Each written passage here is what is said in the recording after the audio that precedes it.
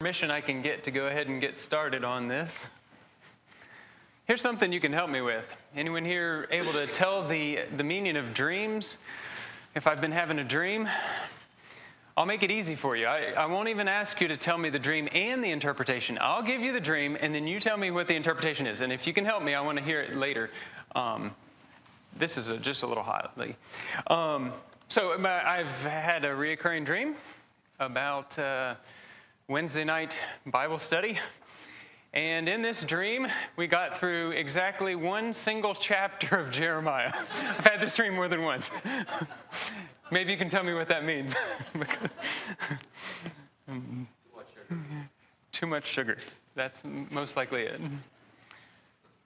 Whether one chapter or five or whatever it is, when we're together in the Word, this will be a blessing to us if we have the ears to hear it, if we have the hearts to truly seek God. And so whatever the case is, let's see what we can see tonight. So we're in Jeremiah. So let's be in chapter 35 as we come back to, just quickly, our review. We skipped last week because, frankly, I think you have a good sense of what we've been seeing in Jeremiah and what we'll continue to see for sure, this evening.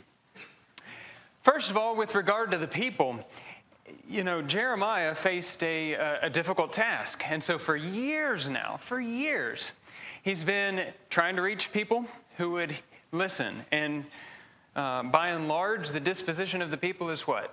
That not interested, not willing to hear, not willing to consider, not willing to turn. And it's created a situation where God's people don't even know him and what he's truly about and what he wants and what he delights in and what he will do. And more tonight we're going to see a revealing that God will make himself known to them in a variety of ways. But we get to start this evening on a high note, so on that in a minute. We need to remember, too, this essential character of God. It would do us no good. Well, yeah, I'll own that statement. It would do us no good to go through the book of Jeremiah and treat it like history, purely as history. I think the more important goal here is to get a sense of what this is saying to us. And to get a sense of what it's saying to us, we need to know what it's saying to these ones about themselves, and what it's saying to this audience about God. History will do us much less good than a coming to an understanding of who God is. We want to know who God is, and all of God's new covenant people will truly know him. They will know that in his essential character, as laid out in Exodus 34 and many other places, his character is that he is merciful, and this means he's slow to anger, and he's extremely patient. But on the other hand, he's just, and he always does what's right. And this means that sin can't go unpunished because he is a holy God and he cannot tolerate this. And then tied up in that is this idea. Pointing to God's goodness is the fact that he keeps loyal love. That's one of the ways that the translations try to give it, a difficult Hebrew word. Loyal love for his people. And this especially points to the fact that he always keeps his promises and keeps his covenants. So having gone back through that, let's see if we find that and see that as we are in the text tonight. But we start with a bright spot because by and large you have people who haven't listened and certainly haven't done what the Lord would have them do. But in Jeremiah 35, are you there? In Jeremiah 35, just a really remarkable account.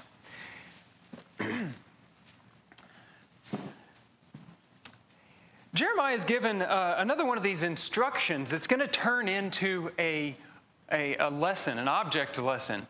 And what he's told is, in chapter 35, you're going to host the men known as the Rechabites, the descendants of Jonadab. You're going to host them, invite them to come. Here's what you do. Serve them your best. And put wine on the table for them to drink. in that. So listen to verse 6. And so Jeremiah does all of this. And verse 5, he says, I set before the men of the house of the Rechabites pitchers full of wine and cups, and I said to them, drink wine. But they said, we will not. We will not drink wine. And here's why. For Jonadab, the son of Rechab, our father, commanded us, saying, you shall not drink wine, you or your sons forever. He gave them some other instructions in verse 7. He says, I don't want you to build houses.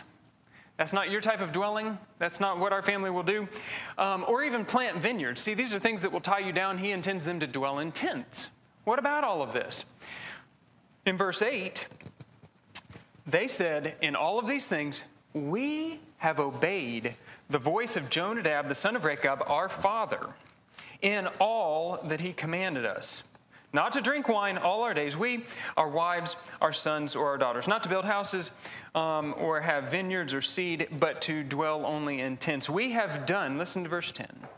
We have done according to all that Jonadab, our father, has commanded us. God called these men here, and Jeremiah, this had to be the best day he's had, to be in the presence of people who have listened, turned, and followed. What is this all about? God intends to teach a lesson based on the behavior and the faithful behavior of these men. And so that's where we find in verse 13. This is the words of the Lord explaining what this is all about. Thus says the Lord of hosts, go and say to the men of Judah and the inhabitants of Jerusalem, will you not receive instruction by listening to my words, declares the Lord? The words of Jonadab, the son of Rechab, which he commanded his sons not to drink wine, are observed. They observe his commandments. So they don't drink wine to this day, all this time, faithfully keeping the commandments. But, middle of verse 14, but I have spoken to you again and again, yet you have not listened to me. Also, I've sent you all of my servants, the prophets, sending them again and again, saying, turn now every man from his evil way and amend your deeds, and do not go after the gods to worship them, and then you will dwell in the land. Turn and live, he says, which I've given to you. But you have not inclined your ear or listened to me. Indeed, the sons of Jonadab, the sons of Rechab, have observed the command of their father, which he commanded them. But this people has not listened to me. I can't help but think of these several passages, but what we're seeing is these men, they obeyed their father, and it was complete obedience. It was, faithful obedience and faithful keeping. But the sons of Judah had not done this, and not only had they not kept it, but they hadn't even listened. Passages of Scripture just populate readily into your mind when you think about a father and his sons and what that relationship should be. In the case of the Rechabites, it was everything it should be, seems like. But in the case of the men of Judah, not so. Malachi 1 verse 6 says, a son honors his father and a servant his master. Then God says, if I am a father, where is my honor? And if I am a master, where is my respect, declares the Lord of God. See, they had the same problem as the men of Judah in the days of Malachi. And since I will continue to steal from our Hebrews class, preemptively even, in Hebrews chapter 12, I couldn't help but think of this as well. Look at the argument here. The argument is people honor their own fathers. What about God? How will they respond to God? Well, in Hebrews 12, verse 9, we had earthly fathers to discipline us. And what was the result of that? We respected them. We respected our fathers. Shall we not much rather be subject to the Father of spirits and live? This is exactly what God is trying to say through Jeremiah to the sons of Judah. Shouldn't you can see people who honor their own fathers. You probably did yourself. If you didn't, you were likely to be stoned to death. But for sure here, even as adults, they've honored their father. Well, should we not much rather? And very, very obvious answer to that. But God had spoken, and they hadn't listened. And one more verse from Hebrews chapter 12. He says, see to it that you do not refuse him who is speaking. Don't refuse to listen. Don't refuse to obey. And it says, for if those did not escape when they refused him who warned on earth, that's like Jeremiah and others through Jeremiah, much less will we escape who turn away from him who warns from heaven. And so naturally, in all of this, Judah is going to see all the displeasure of the Lord. But on the other hand, these men of the Rechabites, toward the end of chapter 35, we won't read this, but God pronounces a permanent blessing on them. They're the ones that receive favor from the Lord, and it's because they demonstrated the heart of obedience and listening that God is all about. What do you want to say about chapter 35 before we go on? And if nothing, you can be turning to chapter 25 after Bruce has what he has to say. Again, he's comparing God with man. You know, we look at fathers, and there are good fathers and bad fathers. But even good fathers that are human sometimes have bad days, and sometimes they act emotionally, maybe. They may have troubles of their own, just as we've been talking about priests, earthly priests. But God is continual, unchanging, the same today as he was yesterday. But it's conditional. As you said, it's conditional as to whether we receive blessings or curses, just as God said in the very beginning. Yeah. So the perfect Father, what response should we be giving him if we're the one, if we know well enough to honor our fathers, right? Well, I know it's a little bit of a juggle to go from one place to another throughout Jeremiah. We'll be flipping a little bit tonight, just in an effort to kind of keep the story pretty close to our timeline. What we've done is we've passed from the time of Josiah into the early years of King Jehoiakim. And so what you'll see, in fact, in chapter 25 is this will be the 4th year of Jehoiakim. So it's that last little red segment of the timeline. That's what we're seeing just shortly before, well, the sunset of this nation. And what we see in chapter 25 is this. God has sent his prophets again and again.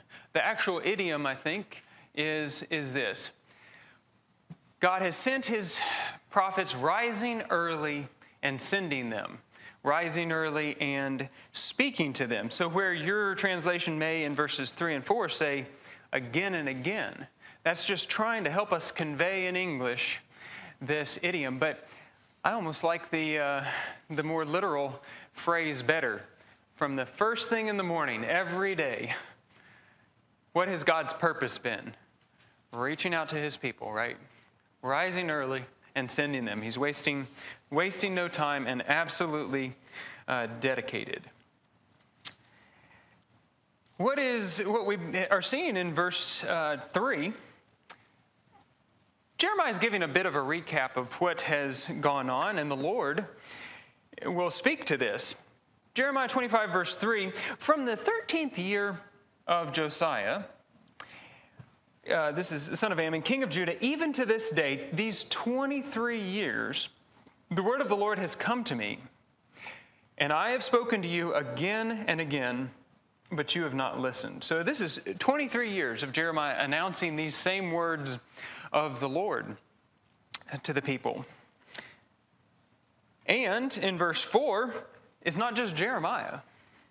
Everyone has been busy. Everyone that the Lord could employ has been busy. And the Lord has sent to you all all his servants, the prophets, again and again, or rising early and sending them. But you've not listened or inclined your ear to hear. It reminds me of what is said in Isaiah 65, all day long, rising early, right? All day long I've spread out my hands to a stubborn and obstinate people. What is that trying to convey? The idea is, it's a welcome, right? It's an open invitation for them to return. But the Lord stretches out his hands in a variety of different ways. And if they're not willing to come when he spreads out his hands and invites, then those hands will be stretched out against them to do those things that we keep reading about, to break down, to overthrow, to even make war. I will make war with them, he will say, with an outstretched arm, outstretched hand. But then finally, the hope that they can have in the Lord and his great goodness is given in chapter 16, verses 14 and 15. He will say that the other thing he has in mind is to stretch out his hand, just like in the days of the Exodus, when he brought them out of Egypt with a mighty hand and an outstretched arm. He brought them out, pulled them out. In the same way, they can look forward to a second Exodus where he will reach out his hands and bring them back. Therefore, behold, the days are coming, declares the Lord, when it will no longer be said, as the Lord lives, who brought up the sons of Israel out of the land of Egypt. That's not how they will remember him, but instead they will remember that he is the Lord who lives, who brought up the sons of Israel from the land of the north and from all the countries to which he had banished them. For I will restore them to their own land, which I gave to their fathers. So a second Exodus with his outstretched hand. But I saw that and I couldn't help but think of these related thoughts, bringing them back. If they had inclined their ear to hear, God may have found the response that he was looking for in verses, 5 through 7. They didn't listen and they did not say, verse 5, turn now, everyone from his evil way and from the evil of your deeds. And the result would be that they could dwell in the land forever and ever. And they hadn't listened to turn away from the other gods. And so verse 7, you have not listened to me. It's the whole theme of Jeremiah. You've not listened to me, declares the Lord, in order that you might provoke me to anger with the work of your hands to your own harm. They're only hurting themselves. They realize this from time to time. When they said, okay, Jeremiah, we can't tolerate this. We're going to do something to get him off the scene, kill him maybe even. They realized, actually, this is not a good idea. We're only hurting ourselves if we do this. And yet they didn't go the next step and actually listen to what Jeremiah had to say. And so they were only hurting themselves. And you may remember in Jeremiah 5 2 times, and then also in Jeremiah 9, but not those. You may remember the statement that the Lord made, shall I not punish a people such as this? On a nation like this, shouldn't I avenge myself? It's like, you're only hurting yourself. And so will he recompense and all of those things? Yes, he will. So listen to verse 14. He says that many nations and great kings will make slaves of them, even them, and I will recompense them according to their deeds and according to the work of their hands. All the words he said he will bring about. So this is the Lord's efforts to reach them. They're going to get a dose of something else instead. And that's what we'll see for the second half of this chapter.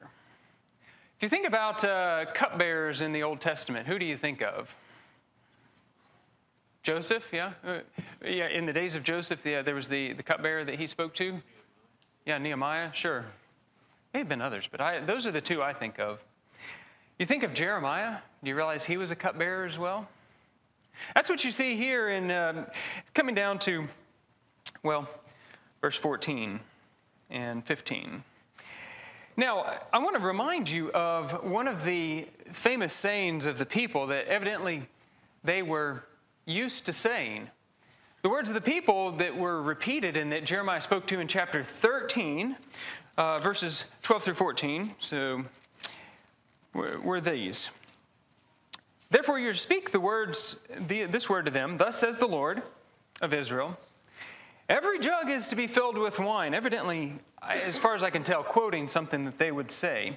And when they say to you, do we not very well know that every jug is to be filled with wine? Well, that has a different meaning when the Lord is involved. Now, I think what they would have meant by this statement is the idea that, we're dwelling in peace and we have more than we need, so it's prosperity, peace and prosperity. Every jug is to be filled with wine. The Lord uses this, maybe flips it on its head and says, it's not what you would hope. It's not what you're saying in these kind of false words of comfort, right? He says, yes, you'll have full cups of wine. But here's what it looks like. So listen, they'll drink all right. Verse 15. For thus says the Lord God of Israel, take this cup of the wine of the wrath from my hand, and cause all the nations to which I send you to drink it. So Jeremiah is told to be a cupbearer. Generally, the cupbearer works in the best interest of the person he's serving. And I suppose that's the case with Jeremiah, although they wouldn't see it that way. He's going to carry the cup and make them drink. And can they handle it? Well, maybe not. So listen to verse 16. And they shall drink. The result is they're going to stagger and go mad because of the sword that I send among them. So this cup is not an ordinary cup, but it represents God's judgment, of course. In verse 17, all God's words Jeremiah is going to speak. So I took the cup from the Lord's hand, and I made all the nations drink, everyone that the Lord sent me to address. He addresses all of the nations that surround Israel and says all of them are going to drink, and at the end of it, King of Babylon, he'll be the last one.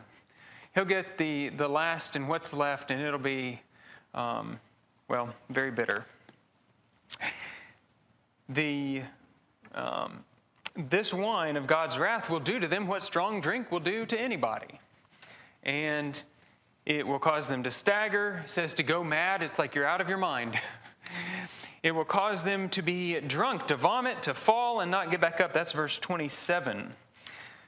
Thus says the Lord of hosts, the God of Israel, drink, be drunk, vomit, fall, and rise no more, because of the sword which I will send on you. And they may think that they can resist this in some way, but God says, you will surely drink. And so, Jeremiah, the most important cupbearer in the Old Testament, a cupbearer to all of the nations. Very interesting. Maybe you have some comments on that before we make some closing statements about chapter 25. The end of this, there's a picture given. We won't read from this, but there's a picture given that God is the lion. He's the lion that's roared from Zion, as Amos will put it. And that's the final picture here. He's like a fierce, angry lion. You don't cross this kind of creature. You don't rouse this kind of creature. But that's what they had done. And they will know fear. He will teach them fear when he roars, strikes fear at the heart of anyone. This lion will descend on the shepherds and the flocks. What would that represent? The shepherds and the flocks here.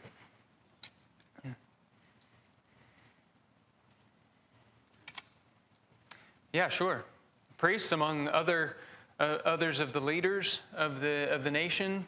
At times it speaks of the civil leaders as being the shepherds, but certainly you have to think of the spiritual leaders that should have been guiding the people in the right way.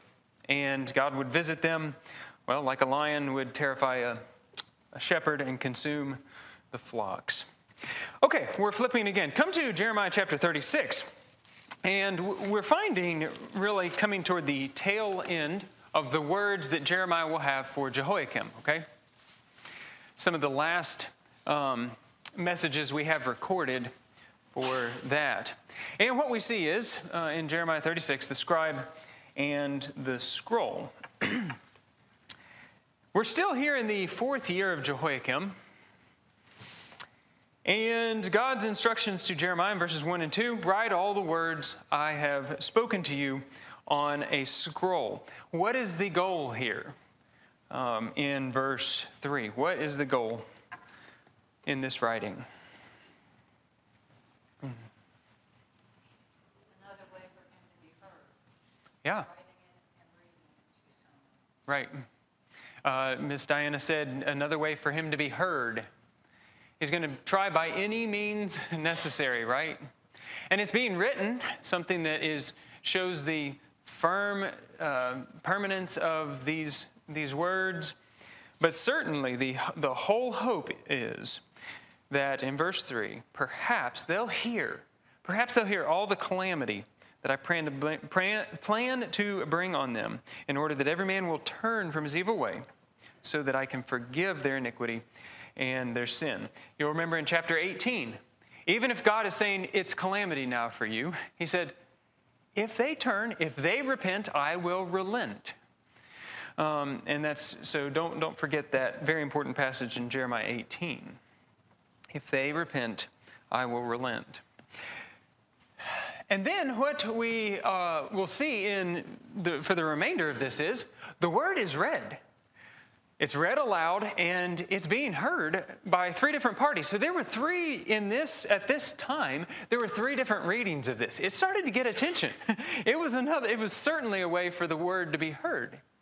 And so Jeremiah at this time, we'll see, is arrested and limited in what he can do. So his scribe, Baruch, is sent to read it, sent back to the temple. As at many other times, maybe we can reach the best of the best possibly at the temple. And so the 3 readings, and then we'll see correspondingly 3 different responses. Very interesting from this. It seems that Jeremiah's words, read by Baruch, are making an impression, because as Baruch reads these words to the people, they are giving heed to the words. We don't know what kind of effect this is starting to take, but at least, as Miss Diana said, it is being heard.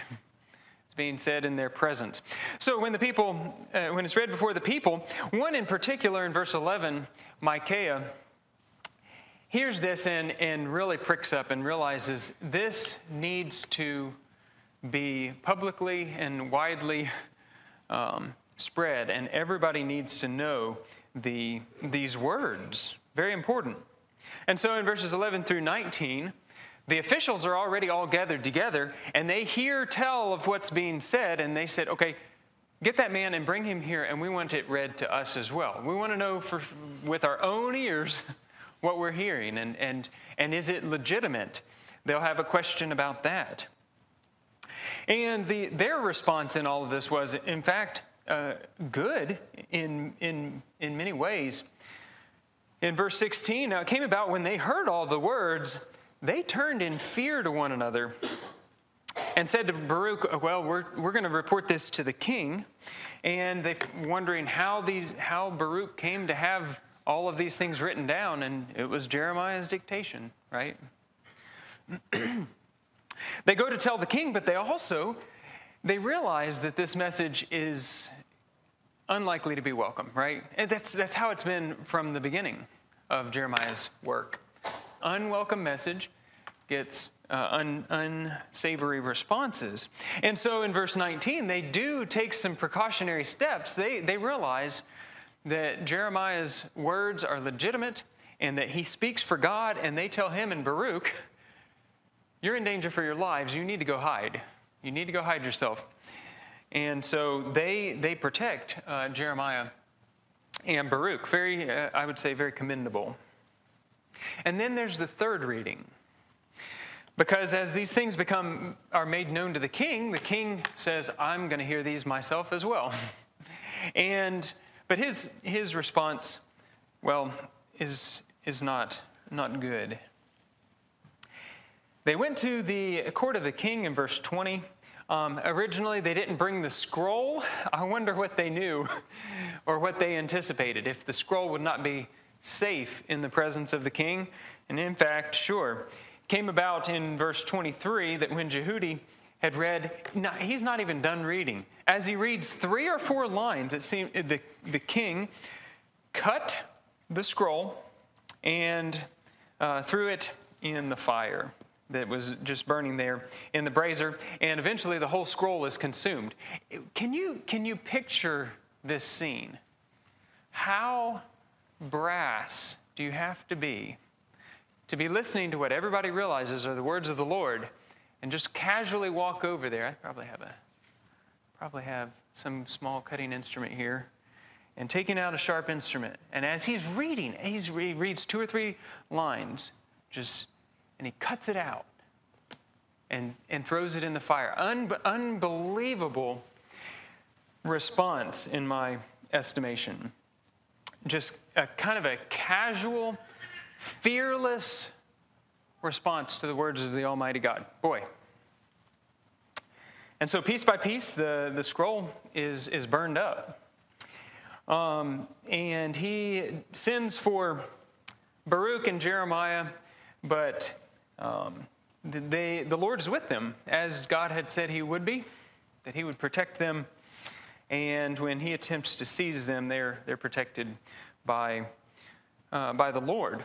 And at the end of this, the scroll is rewritten. See, how can you think that by destroying the writing, you've somehow removed the word of the Lord? Or maybe that wasn't his goal at all. Maybe it was just to show disdain and contempt for the word of the Lord. It was spoken, and it couldn't be retracted. So what was that burning all about? Probably both things, just to show contempt and to, I don't know, as a demonstration that it will not be heard in the courts of the king. When the scroll is rewritten, I find it very interesting that it says that many other words were added to the first ones, and part of that is there's some really nice choice additions about the king who thought he could destroy the word of the Lord by burning the scroll. And so he got special placement when the scroll was rewritten. What a scene. We're going to go on to chapter 45 unless you have something to say, because chapter 45 really will summarize what's being said there, just a few short verses. And the summary of that is this. And this little chapter summary reads the same if you read it backwards or if you read it forwards. It's like a palindrome. So God will preserve the one who preserves the will of God. I think if you read that backwards, like I said, I think it reads the same. But that's the idea. God is showing favor, protecting, and showing favor to Baruch. It sounds like Baruch in chapter 45 is struggling with that same bitterness that Jeremiah, especially early on, experienced. That speaking for God and speaking truth means that you will encounter opposition. And it will mean hard work. And he needed to learn to suffer willingly and trust in God. And so he has given some instructions. He says, don't seek a name for yourself. The whole earth is being destroyed. How do you think I should treat you? God will ask. He needs to trust God. He needs not to expect a life of ease at a time when God is bringing disaster on all flesh around him. But God does intend to preserve him for his faithfulness. Well, say what you need to say. Otherwise, we're going to chapter 24. Please. Mm-hmm. We've done much more than one chapter, so you can take as much time as you like. In in going back to what I was talking about in their trust in man rather than God, as I read these and studied Jeremiah, it reminds me of their forefathers who, when Moses came off the mountain, said, we don't want to hear God. You take care of it. Mm-hmm. And it seems like their entire pattern has been, we want to trust in the high priests. We want to trust in the priests. Mm-hmm. But God is just too powerful and too just for us. And so we'd rather trust someone we know rather than come to know God. Mm-hmm. And it has always struck me that their entire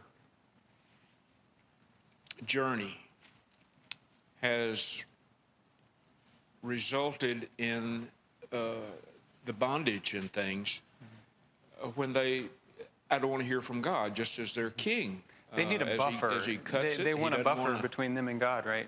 And people do that today. We don't, I was talking to a gentleman today, and he didn't want to hear about baptism, because I'd rather trust in someone else than this. But when we get to the point where we have no fear of God, either physical or spiritual, this is what it comes to. They put their trust in the countries around them because they saw their false gods in their minds as making them prosperous and strong. And God was he just wasn't up to what their need was. It's just a tragic thing, but I've always thought that it began their point of distrust of God at the foot of Mount Sinai. Yeah, very when interesting. They said, we don't want to, you deal with him, we don't want to hear. Yeah, how can you be comfortable in the presence of the all-holy God? They knew what they were. They knew what God thought about them. So yeah, very good thought.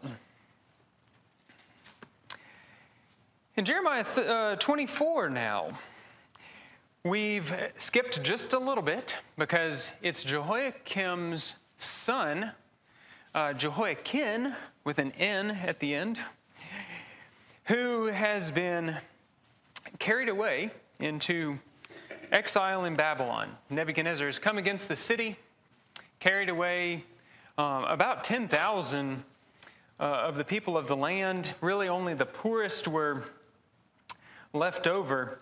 And as we had started to allude to before, Jehoiakim does become king. Well, okay, so let's rewind to the promise to Jehoiakim.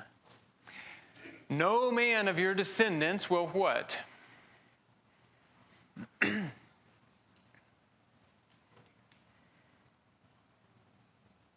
I'm hearing many whispers. No man of your descendants will prosper. Where will they not sit? On the throne of David in Jerusalem and Judah. Yeah. And so it can't be the case that we'll see that happening. And indeed, Jehoiakim becomes king, reigns 3 months, but is almost immediately removed. If you go back to the accounts of the kings, it is said that he did evil in the sight of the Lord according to all that his father had done. So could he prosper and sit on the throne and reign in Judah? No. So, and that's what, if you want to try to bookmark that, you can see the very end of chapter 22. His father would be essentially childless. Write this man down, childless. And so that's kind of the historical context there. Nebuchadnezzar comes, carries away the officials, the mighty men, the craftsmen especially, the desirable ones to carry away, and some 10,000 according to 2 Kings 24 for the historical context.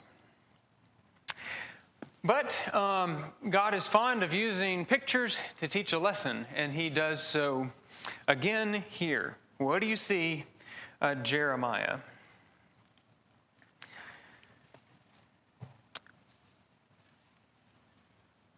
In verse 1, the Lord showed me, behold, 2 baskets of figs, and they're set before the temple of the Lord.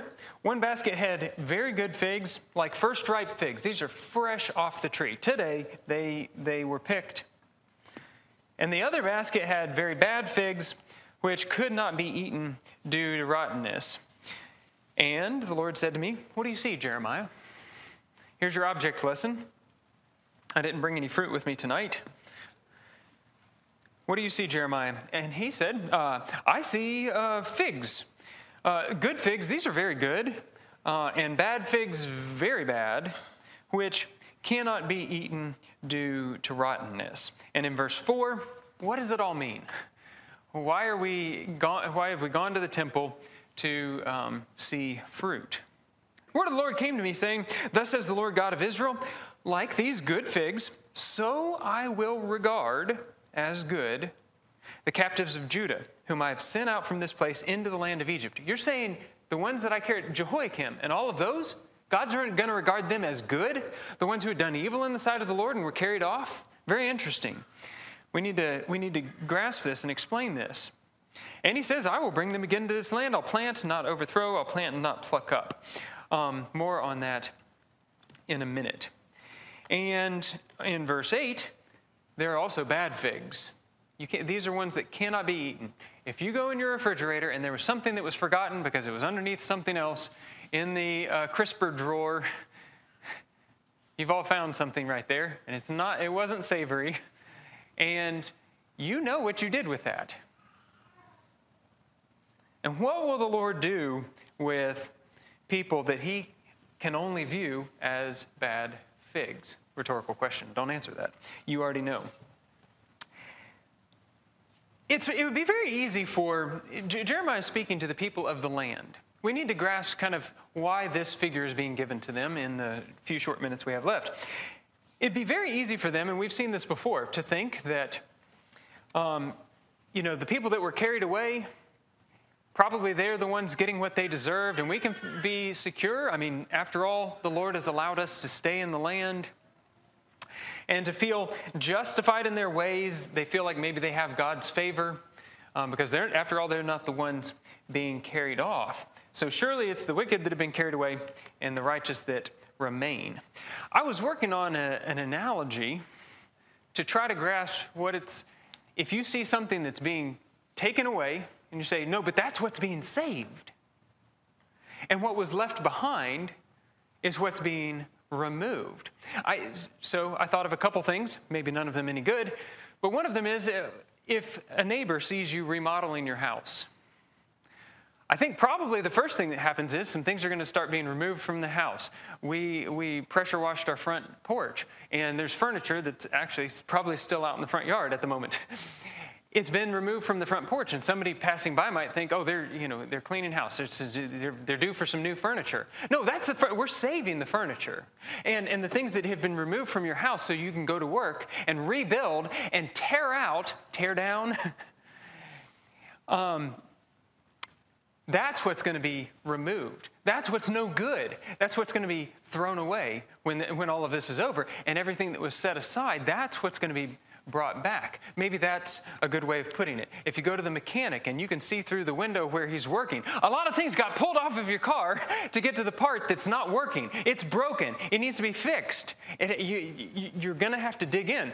So a lot of things, all those parts that came off, what about them? Well, they're still useful, still usable. They're going to go back on. But it has to be removed for the mechanic to deal with the real problem.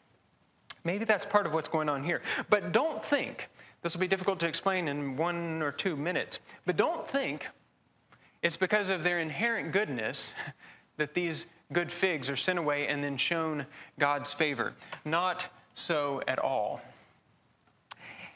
And that's revealed partly in this phrase. Again, we won't enter into this fully. We'll probably circle back to it next week. In this phrase where God says, "I will regard them as good."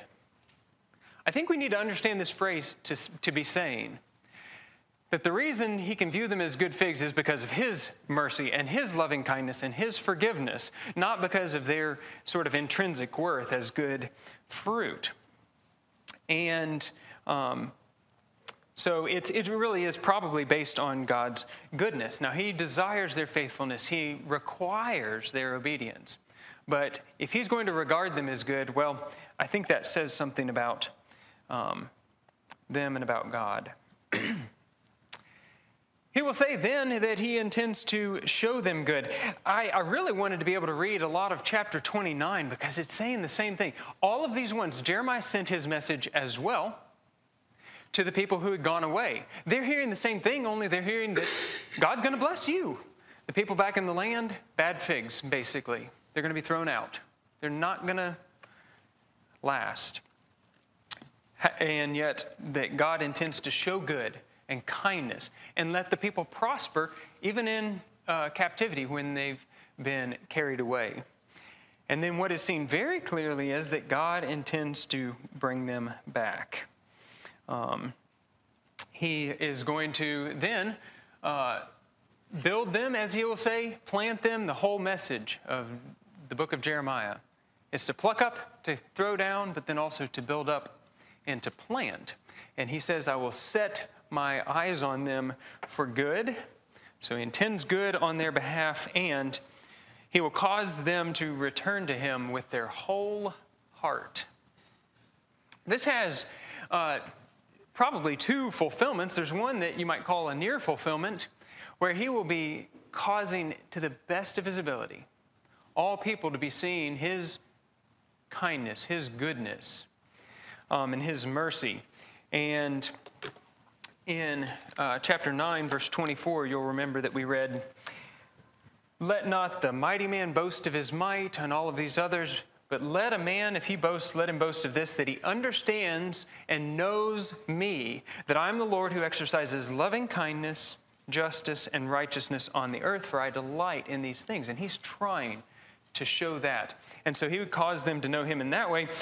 But for sure, with the more distant fulfillment, the idea is that there's a new people intended that will know him in truth and in all that is right. They will all know me from the least of them to the greatest, Jeremiah 31. So we'll see that more later on. Thank you, everybody.